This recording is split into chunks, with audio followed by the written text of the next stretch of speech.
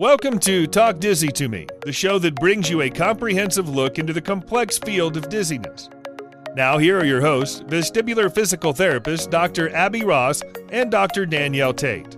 Welcome back to Talk Dizzy to Me. I am Dr. Abby Ross, vestibular physical therapist, I should say, and neuroclinical specialist, joined by my co-host, Dr. Danny Tate, also a vestibular physical therapist. And today we have a guest that I used to work very close with. I still work some with for my clients in New York, but this is Dr. Catherine Cho joining us from NYU today. And Dr. Cho, if you want to just give us a little bit about your background, you've got a story behind how you got to this specialty and all the complex cases that you see. Right. So I was initially in movement disorders. That's where I'm formally trained. And I was studying locomotion with Bernie Cohen and Ted Rafan, who were vestibular specialists in the sense that they were neuroscientists looking at the vestibular system and eye movements. So we tried to correlate that with locomotion, but as I started working with them, we kind of fell into the field of vestibular neurology. And it being so common, but such a lack of expertise, it's that you can easily build a practice. So hopefully podcasts like yours will help people get to the doctors straight away, or educate other physicians how to treat or approach a dizzy patient, which is not as complicated as it seems. Probably some clinicians hearing this might not agree with that statement, that it is sometimes complicated, but I think that you are so accustomed to seeing the complex dizzy patient. And a little bit later in the show, let's really dive into how you approach a more complex case. Before the show, we were talking about how, Dr. Cho doesn't see the straightforward unicorn patient that we call them, one and done visit type of thing. Dr. Cho is the one that you send, the one you can't figure out, the one that needs long-term guidance and care. And yeah, that's who comes into Dr. Cho's office for our listeners. But a couple episodes ago, we spoke with Dr. Bay about MDDS, and your work with Dr. Dye out of Mount Sinai came up. So I wanted to talk a little bit more about that research and what kind of protocol you put into place to help patients with MDDS. So that protocol really was devised and invented by Mingjia Dai. And he was basing it on some old papers in the 60s on seasickness or mal de débarquement, and this cross-coupling of visual and vestibular input. So he really just, let me try this on somebody, and it worked. And so like anything in research, you kind of get a hunch, but you need to study it. And so far, they've treated a lot of patients. One of the weaknesses is that we don't have a great placebo control because patients already kind of know what the protocol is.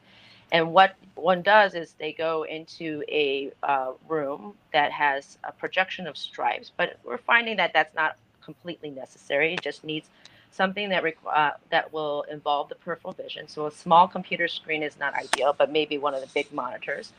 And the stripes or checkerboard or any visual stimulus, it goes in one direction, so it gives you a sense of motion in the other direction, and you roll the head left and right. And the frequency of the roll was initially determined by the patient's vertigo frequency. So a lot of patients will describe rocking or pulling. Rocking is like we describe it as back and forth, and swaying side to side and bobbing up and down. And we try to gauge that frequency and then give the stimulus at that frequency. For those who have just pulling or something that you can't really determine a frequency of movement, then we just pick a 0.2 hertz as the frequency of the rotation of the OKN. So after that, it doesn't take too long. It's a minute at a time, but there's a lot of reassessments. Patients do feel that their symptoms are minimized, not usually completely resolved. So we view treatment as a 50% improvement from their baseline. And it's not a fancy scale. It's a global scale of like 10, you feel terrible, and 0, you don't feel anything. So we go by that. So when you're figuring out the frequency, is it based on the patient's subjective report? Are they like showing you the motion and then you're basing it off that, or is there a more advanced way to figure that out? So, so Sergey Yakushin has taken over Dai's work, and he uses a Wii board that's kind of posturography. You could use the CDP. It's a more expensive, less accessible way for the office if you don't have one already. But a Wii board does, and it traces out the frequency, and you can see. And it's also an objective measure of the center of mass, how much it deflects from center. I used the original protocol where Dai actually had an accelerometer on the hand to measure it. So we're in the office. It's not for research. It doesn't need to be as precise. But I have them just have their hands up like this. And this is their head. The elbow is, their feet. And I just have them move like where they think they're going. It's not quite intuitive. They have to kind of learn it.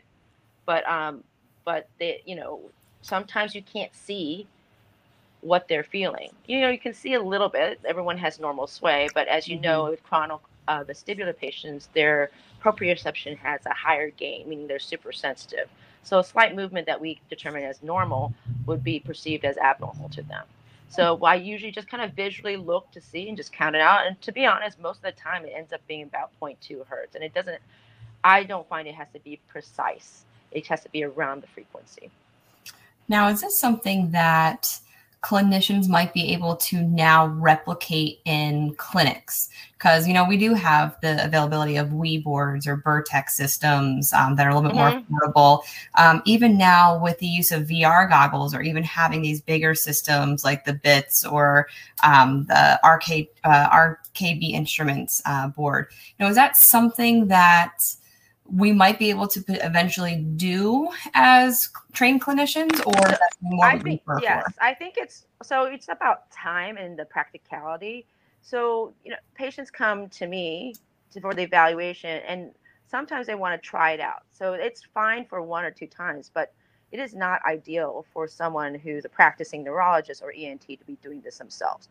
Ideally, this should be done in physical therapy. So every once in a while, I'll tell the therapist, can you just add in some OKN exercises? Now, the problem is there's not enough definitive evidence that the protocol works enough so that they implement it in their usual treatment structures. So usually they'll add it at the end because they want to do traditional vestibular therapy. The other thing that's missing in our facility and the rehab center is a big screen. Where are you gonna do this for patients? So it's one of my projects in back burner to work with Tara Denham to see if we can try to devise something that's practical, because the vestibular therapists are very busy as well, and for select patients to do, because I do think they need more follow-up than just the one-time visit.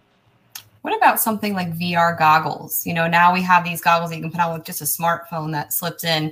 Is that enough to create that peripheral stimulation, or no? So theoretically, no, but they tried it out, and there's a pilot study that I'm blanking on the first author, and he definitely should get credit. So perhaps after the show, I'll look up that paper, and they did a pilot study on VR goggles, and it was effective. So for people that are outside New York City or Chicago, where some places are doing this, it's a reasonable second. Do you know, was his study for symptoms associated with diagnosed MDDS, like rocking, swaying, or was it more just sensitivity to visual motion? It was specifically MDDS. So that's why really, when patients are desperate, when you're chronically dizzy, as I'm sure you know, that they're very desperate and they really want to be in the study. And so I've told patients that they can't, it's for their own benefit. They're not going to get better. It's a big hassle. And, I don't find it works for people who don't have MDDS. Okay. But back then in 2014, there weren't clear diagnostic criteria. So we took anybody with a sense of rocking or swaying that was triggered by boat, car ride, plane. And then we also took people that had what we call spontaneous MDDS, which now we're trying to determine as non-motion triggered, motion modulating, non-spinning vertigo. It's a mouthful, but that's what we call spontaneous or atypical MDDS. The main feature, which is different from other chronic vestibular syndromes, is that you feel better, almost a weight's lifted when you're in passive motion. So we did capture some patients who didn't have true MDDS, where they sat down in the car and they feel better, but they just feel better sitting down, or for some reason better in a car. Maybe it's the visual anchoring, but they don't really feel the rocking while seated. So it's not specific to passive motion. And when they stop at the traffic light or something, it doesn't come back. And that one, I think that may be different for people with MDDS. Perhaps some patients have a more durable effect. So to summarize, that patients that were studying the first study some of them I don't think had MDDS in retrospect, and they eventually needed follow-up and treatment for their non-spinning vertigo that was probably not MDDS. So the subsequent plated paper with Sergey in 2017 also may have had some of those pitfalls as well. We included the spontaneous quote-unquote MDDS patients. Then the Baronet Society, I'm on that subcommittee with Yoon-Hee Cha chairing that committee, created a set of diagnostic criteria so that it can help with research and kind of have cleaner studies and help us distinguish, maybe some patients that don't fit in the silos of MDDS or 3PD or vestibular migraine. Maybe we can tease out certain characteristics and, define these other conditions a little bit better.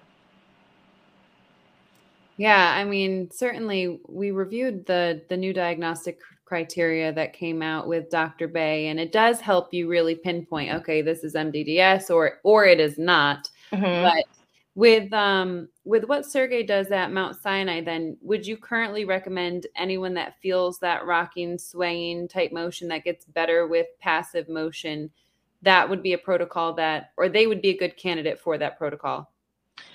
Yes, and then to be screened, and he's currently we're trying to do it through research, and because it's not fair for patients to go there and try this clinic. We need to establish its efficacy a lot more. But those were the good candidates, and if you don't have that improvement with passive motion, then you're not ideal for the study because you might respond to treatment, but you're not ideal for the study. What does the study look like as far as somebody participating? What's the time frame looking like? If somebody had to come in from out of state, what could they expect? So we even like people that are commuting from, let's say, New Jersey to New York, we want them to stay nearby so that the car rides don't re-trigger. So you come in and you'll stay about 4 or 5 days. And he'll treat you subsequent days daily. And we don't know if that protocol works, but we did it for practicality reasons because you can't really treat someone once a week if they're coming in from out of state. And if you look at the data, the early data that was shown, that all the patients had the most improvement the first day. And the second and third day, really, it's kind of like the histograph bars. The first one was high, and the second, third, and fourth days were they were pretty low. So, one could argue, does this person need to come in every day if this becomes something that is incorporated into vestibular therapy programs? And then after the 5th day, they go back. Some people have rebound from the flights. Some people feel better. Some people after a year, it comes back. But and some people will never hear from them again because they're fine. Yeah, those are the success stories that we look for, right? The ones we don't hear from again. Because so often, even after a certain protocol or after a bout of vestibular therapy and symptoms maybe didn't fully go away, which is so common in all of our diagnoses, really. But you see the patients who haven't gotten better yet. Those are the ones that come to your office, no matter how many physicians or physical therapists that they've seen prior. So that's really good to kind of hash that out, though, because when we were speaking to Dr. Bay about it, we wanted more details about the protocol. And I know you had a large role in that and still do. Let's shift gears a little bit now to a little bit broader topic and just your approach to treating someone who is a more complex dizzy patient. So not your posterior canalithiasis who comes in, gets an epilepsy and good to go, but maybe the one who's had dizziness or vague symptoms for years down the line. They've seen 20 different healthcare providers and they come to your office. Okay. First of all, I would always recommend doing a Dix-Hall Pike at some point. It's surprising how many times patients don't interpret that rotational vertigo as vertigo. And it's something that can be easily treated. I mean, I myself made that mistake with a concussion patient and thought that her nystagmus was central. And then she ended up having horizontal canal BPPV for 4 years with this brain fog. And then when we treated her that way, she said one day it just disappeared. This brain fog, her concussion symptoms disappeared. And it's just because all of us were kind of anchored into that diagnosis of concussion.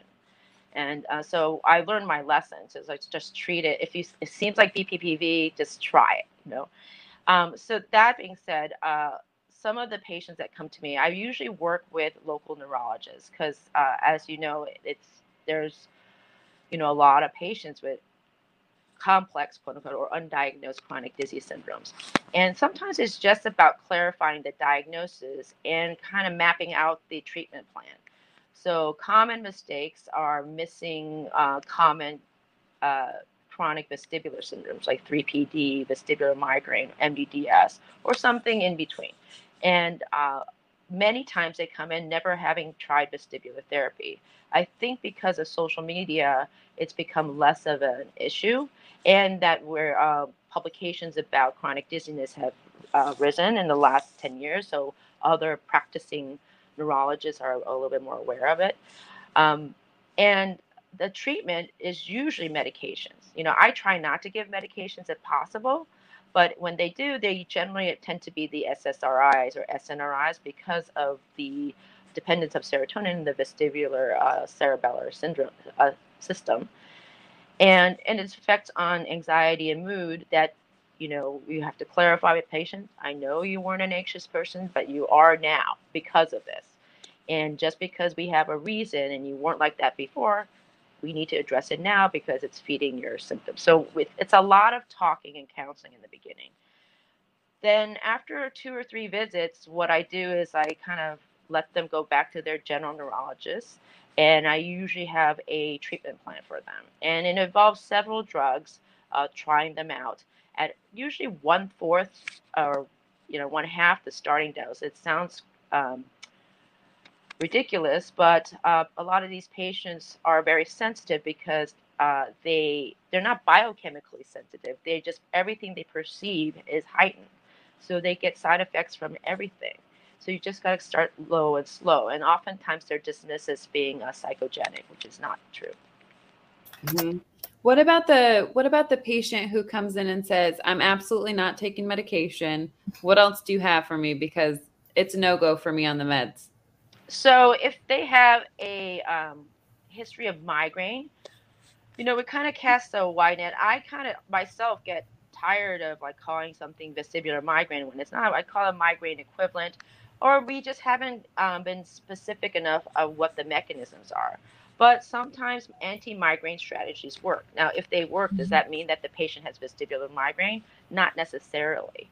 But if they're not going to take any medicines, there are certain supplements that are used for migraine, which I tend to use magnesium, riboflavin, and ubiquinol, CoQ10.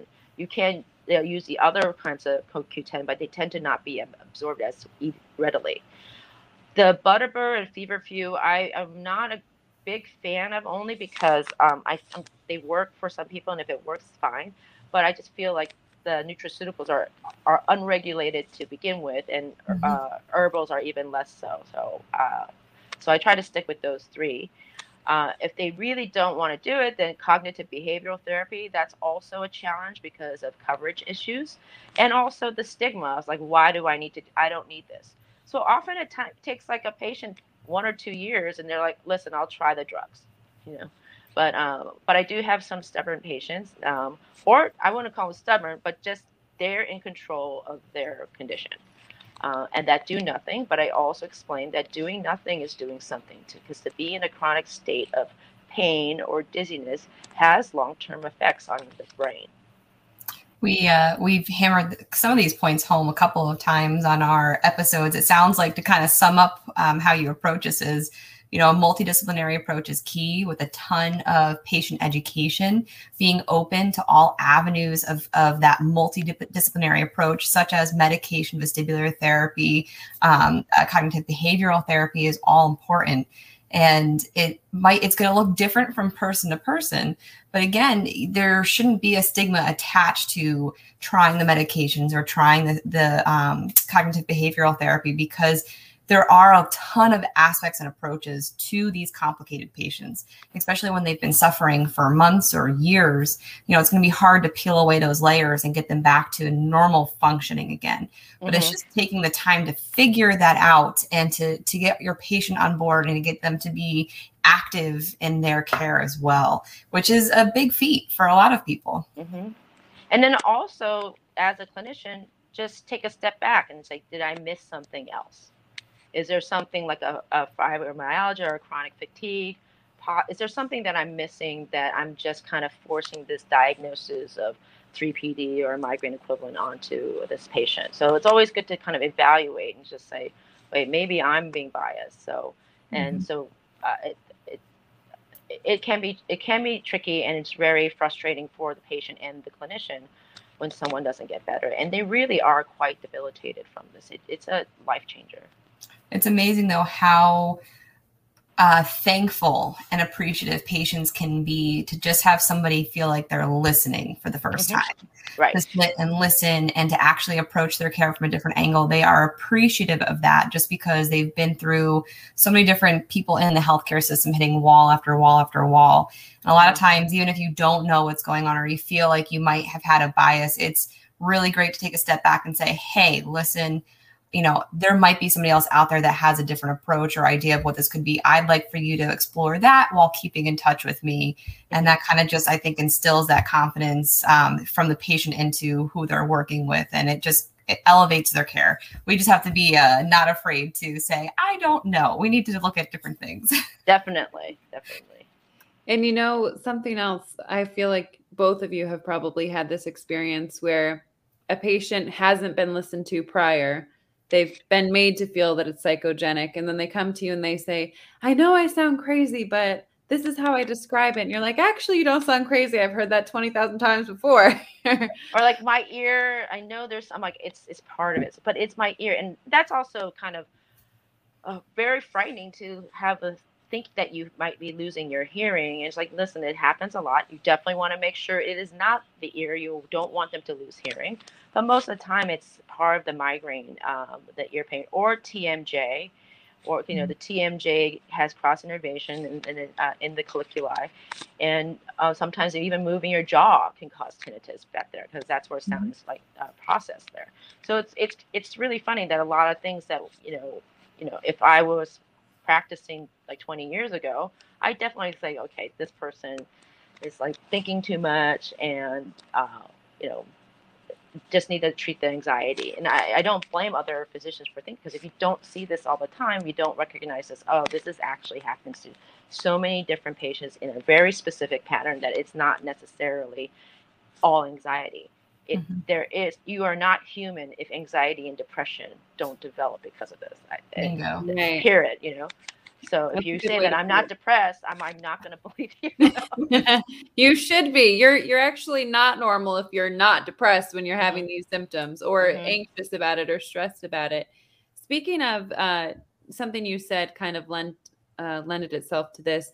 What has changed since you started seeing this specific patient population? What has changed since the beginning of your practice to now, or has nothing? I mean, the vestibular world is always developing, so I'm sure there's something, but I think I am, patients really want a diagnosis, but I am not as likely to just say something is, for example, a migraine equivalent, I used to just say it as a shortcut to give them something to hold on. It's like, this is what I can look up, and is this what's happening? Because they want to read it, they want to know what's happening. So I kind of have, it takes longer time, but I kind of leave them without a diagnosis of a specific like ICD diagnosis. But I say you have something that we see all the time. We just don't have a name for it. We don't know enough for it to pick the right medication right away. But what we do know is that it can be treatable. And, if you're patient with your neurologist, it may take several tries, but we'll find something that will help you. So that's one thing that I think I have changed, is not try to make it try to give them something right away. The second thing is sometimes I'll just have when patients I feel aren't ready to hear things. I just wait and just will follow up with me in 6 months and a year if you still have problems. But again, I really am relying a lot more on the outside neurologists to help me cover these patients, and so that has been quite helpful. And I think the community of neurologists have learned a little bit more about it. Like, there's certain people that used to send me their patients all the time, but now they just send me like really tough ones, because I think they've been kind of figured out it's not actually that difficult to know what pattern of treatment that I use, right? And it's no secret. It's just a series of medications, start low, go high, after trying supplements, CBT, and vestibular therapy. And most of these patients come to me, I've already done all that. And so I think that's changed from when I first started practicing. I like the idea of not having a specific diagnosis. And it's something that I think a lot of physical therapists getting started in vestibular rehab should listen to and pay attention to, because somebody that walks in the door, you don't necessarily need to diagnose that patient, especially if they're coming in off the street. You need to look at their areas of dysfunction and treat the areas of dysfunction. They might look like a hypofunction, and who cares what caused the hypofunction as long as there's no red flag screaming at you to get them a referral. You don't have to know if it's neuritis or labyrinthitis, whatever. Just treat the patient's dysfunction and see if you can get their symptoms to decrease, rather than pigeonholing them into some specific diagnosis. Yeah, that's the problem but that's also the problem of what people's perception of science and medicine is. It is not exact. It is not a priori. You have this, then we must do this, right? It can come from like a parallel. Let's try this, see if it works. And some patients like, I don't want to be treated unless you know what I'm treating. I'm like, well, you have vestibular dysfunction, and that's what we're treating. But so it's a challenge to get them away from, I need to know the cause. I need to know the cause. There are several causes, but why you are not readapting, we know that there's vestibular dysfunction. That is a cause of how you're feeling that way.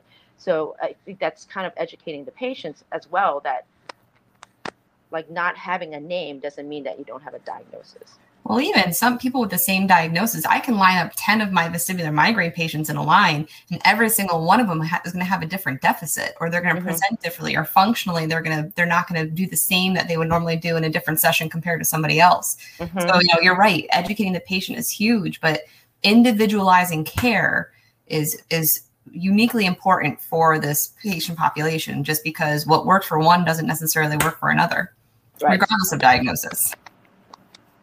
Yeah, that's all really good. Dr. Cho, is there any research or anything coming up in the vestibular world in your clinic that you want to share with our audience? So I'm working with Sergey and getting another protocol up. He's doing all the heavy lifting, really. And we're trying to use the motion sickness protocol that Dai developed as well.